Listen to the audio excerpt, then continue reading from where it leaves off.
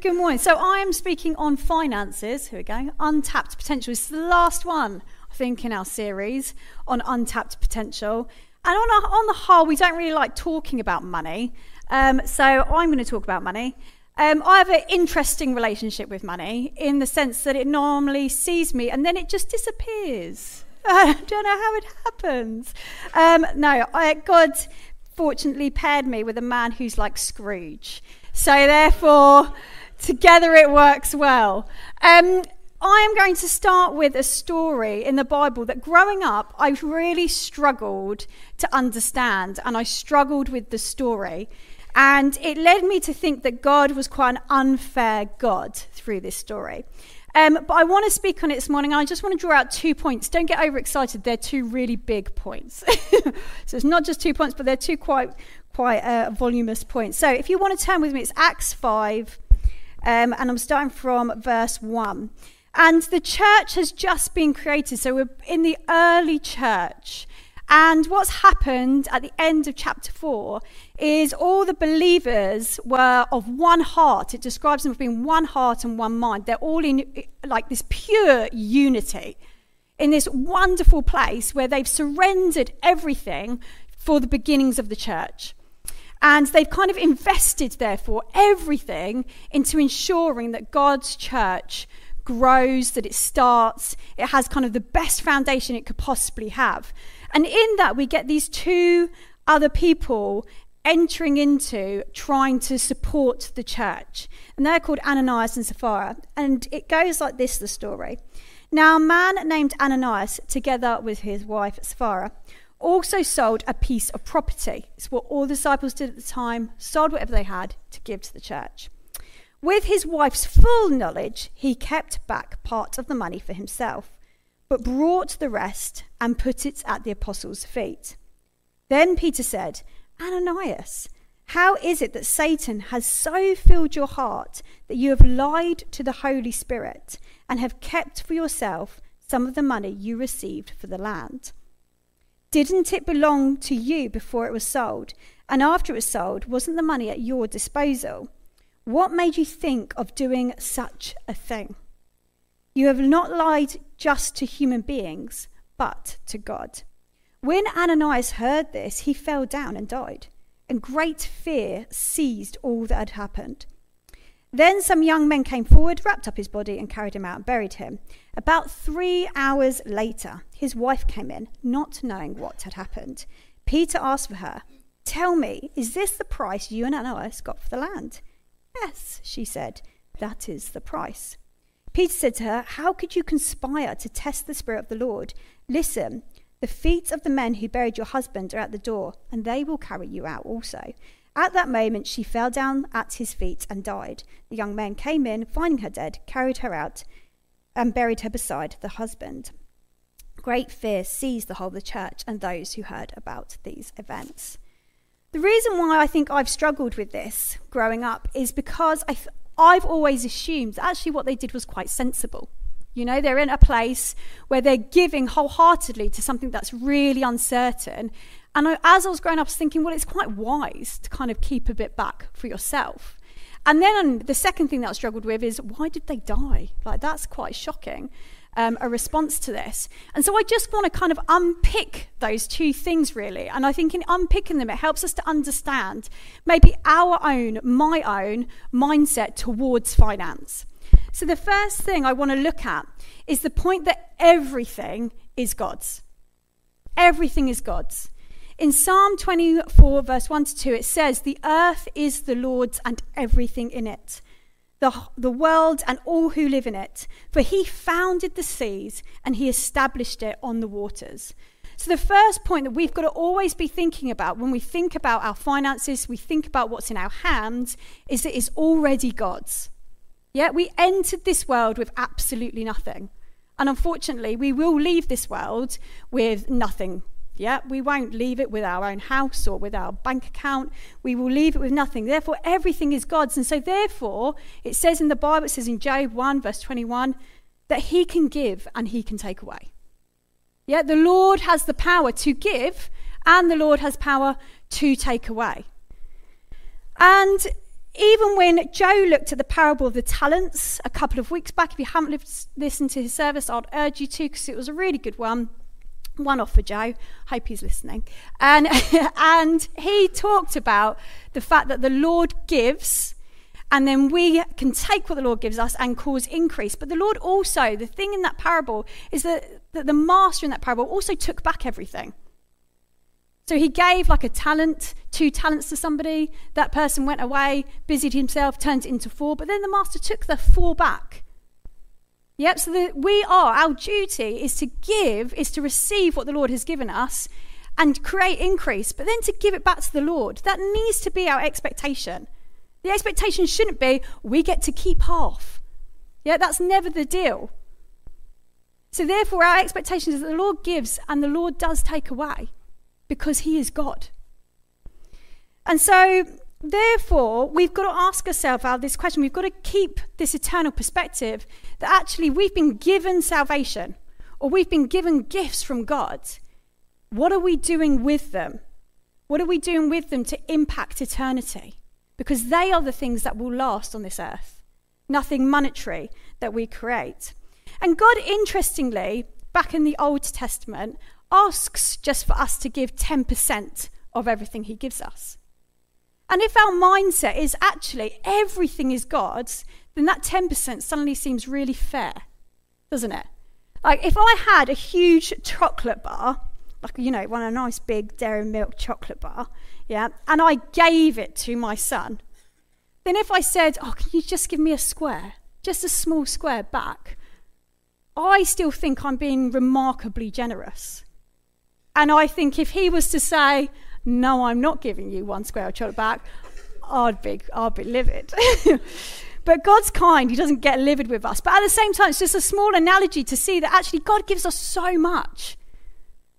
And even sometimes there has been times in my life where I have had very little money. Yeah, there's not been much in my bank account, but God still has given me so much. And so therefore, it's more than generous, actually, when he asked just for 10% back. Ananias and Sapphira, in this story, he had actually still given so much. They got to be involved in the setting up of the church as we know it. But they couldn't surrender everything in that moment.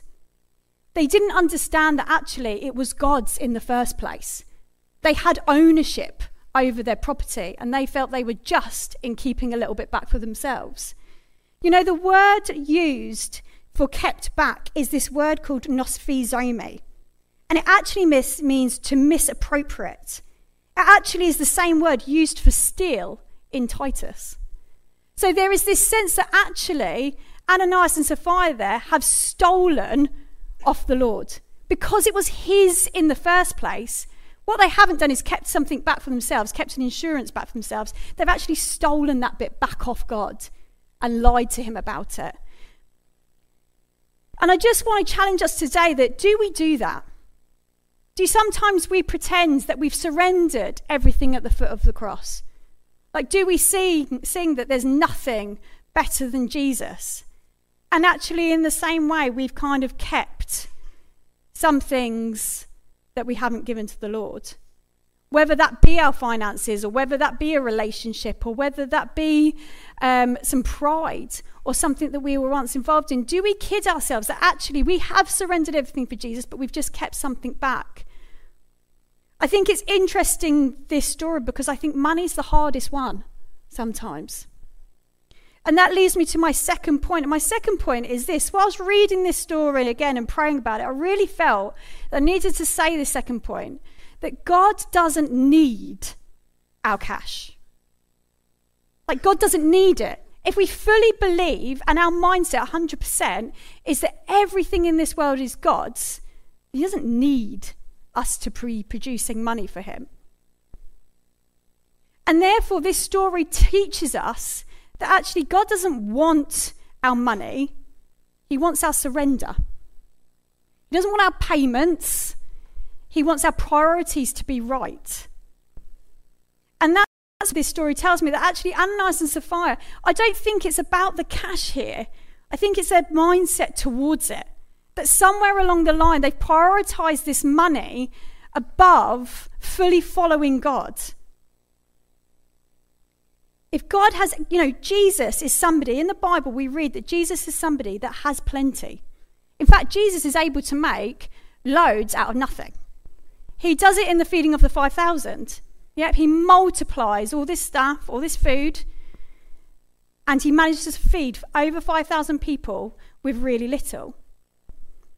He also tells the disciples one time, as they're fishing on one side, just to fish on the other side of the boat, and in doing so they catch loads. He also, at one point, tells the disciples to go down, cast their line into the sea to produce a fish, and there's a coin within the fish's mouth. All these things prove that Jesus doesn't need our money because he can just get it for himself. Yeah, it's bizarre for us to think that we've got to somehow, that God requires our money. But he doesn't at all. And this is just a little side note on the back of that, is that God is a God of multiplication. God is a God that when we do surrender, he produces far more than we ever think or that we can ever know. I have been fortunate enough to grow up with two parents that can testify to that all the time. I think my parents are two people who constantly lay everything at the feet of Jesus. They have willingly surrendered their finances before God on multiple times. And sometimes that finance has been really little. And sometimes that finance has been, a nice sum.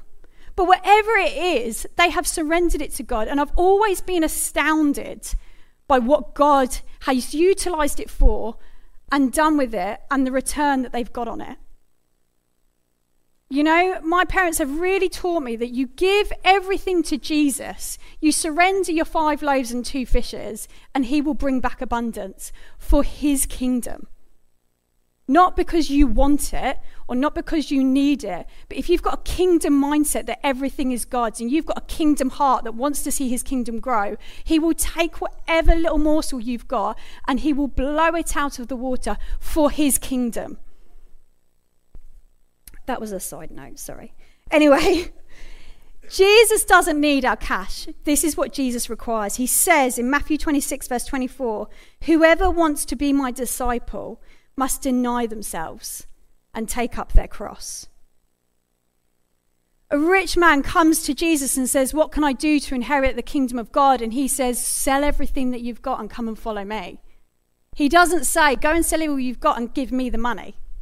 He doesn't say, sell all you've got and give to church the money. He doesn't need that.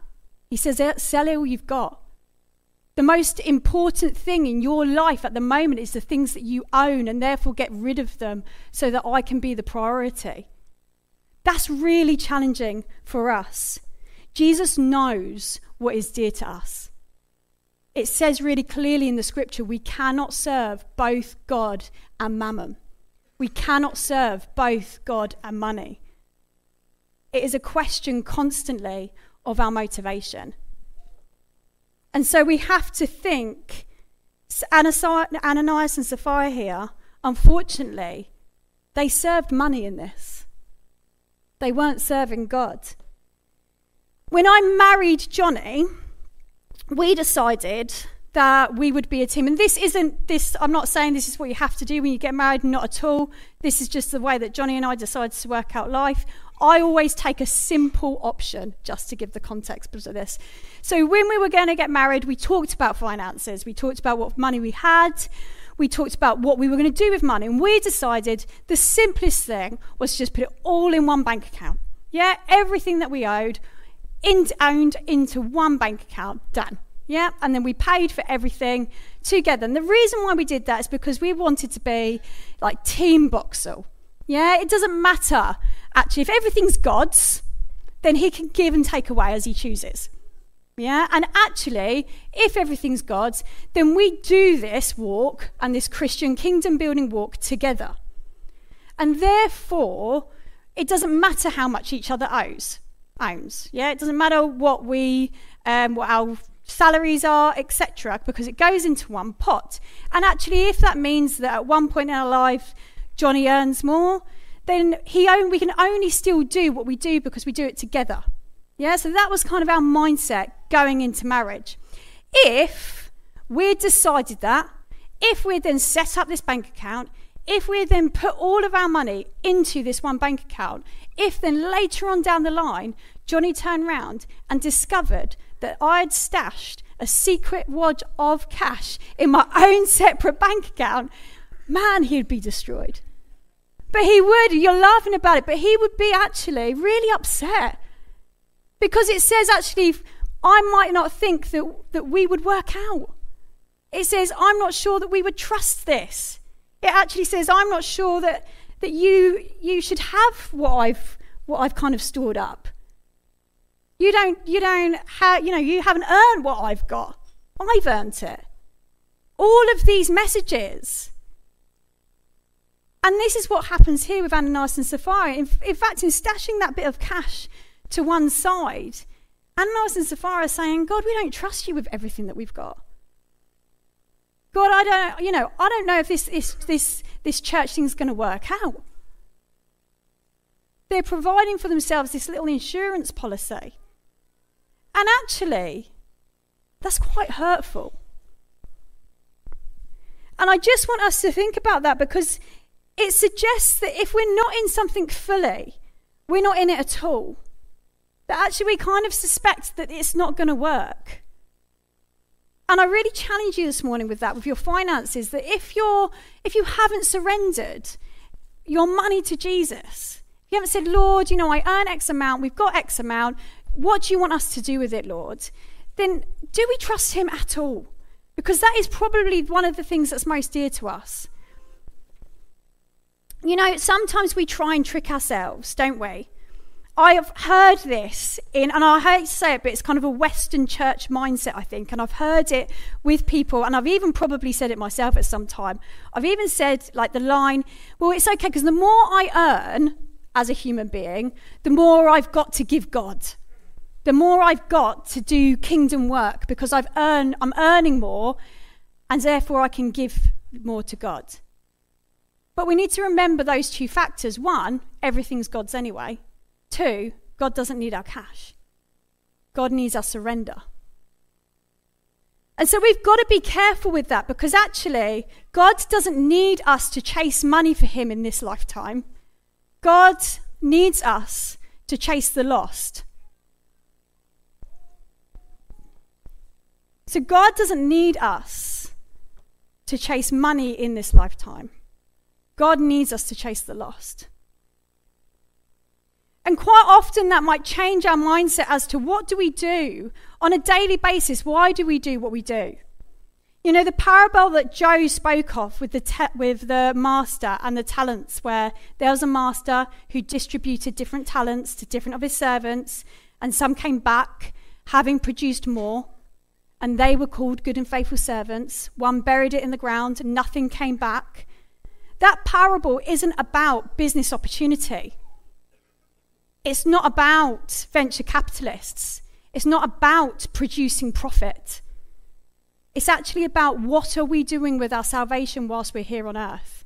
It's about what are we doing with our God-given gifts while we're here on earth. It's a suggestion that we don't enter heaven alone.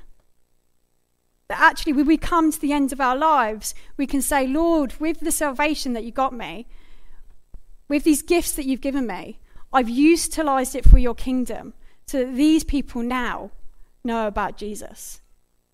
There's multiplication in who knows your name.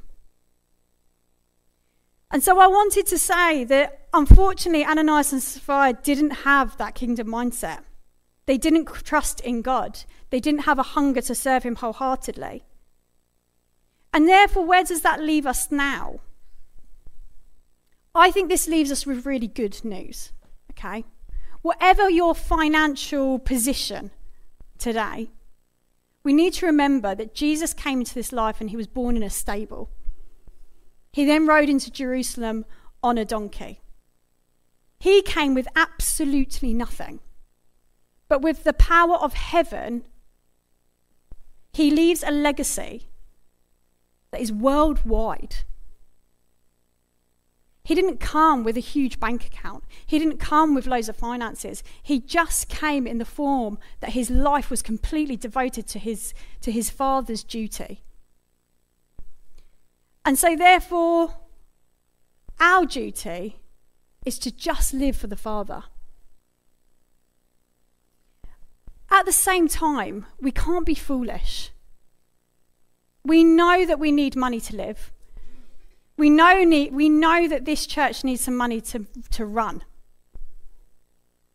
And the Lord gives us work. So as we go out, we catch fish, there are coins in the mouth, and those coins we surrender to the Lord. And we know that God's asked for 10% of that to continue some of his work. But God is limitless. And I just think that if we surrender absolutely everything to him, it's really exciting to think what he could do in return. But we've got to want the same as God. And so my questions this morning is, do you want the same as God? And I'm going to invite the band back up to play, if that's okay.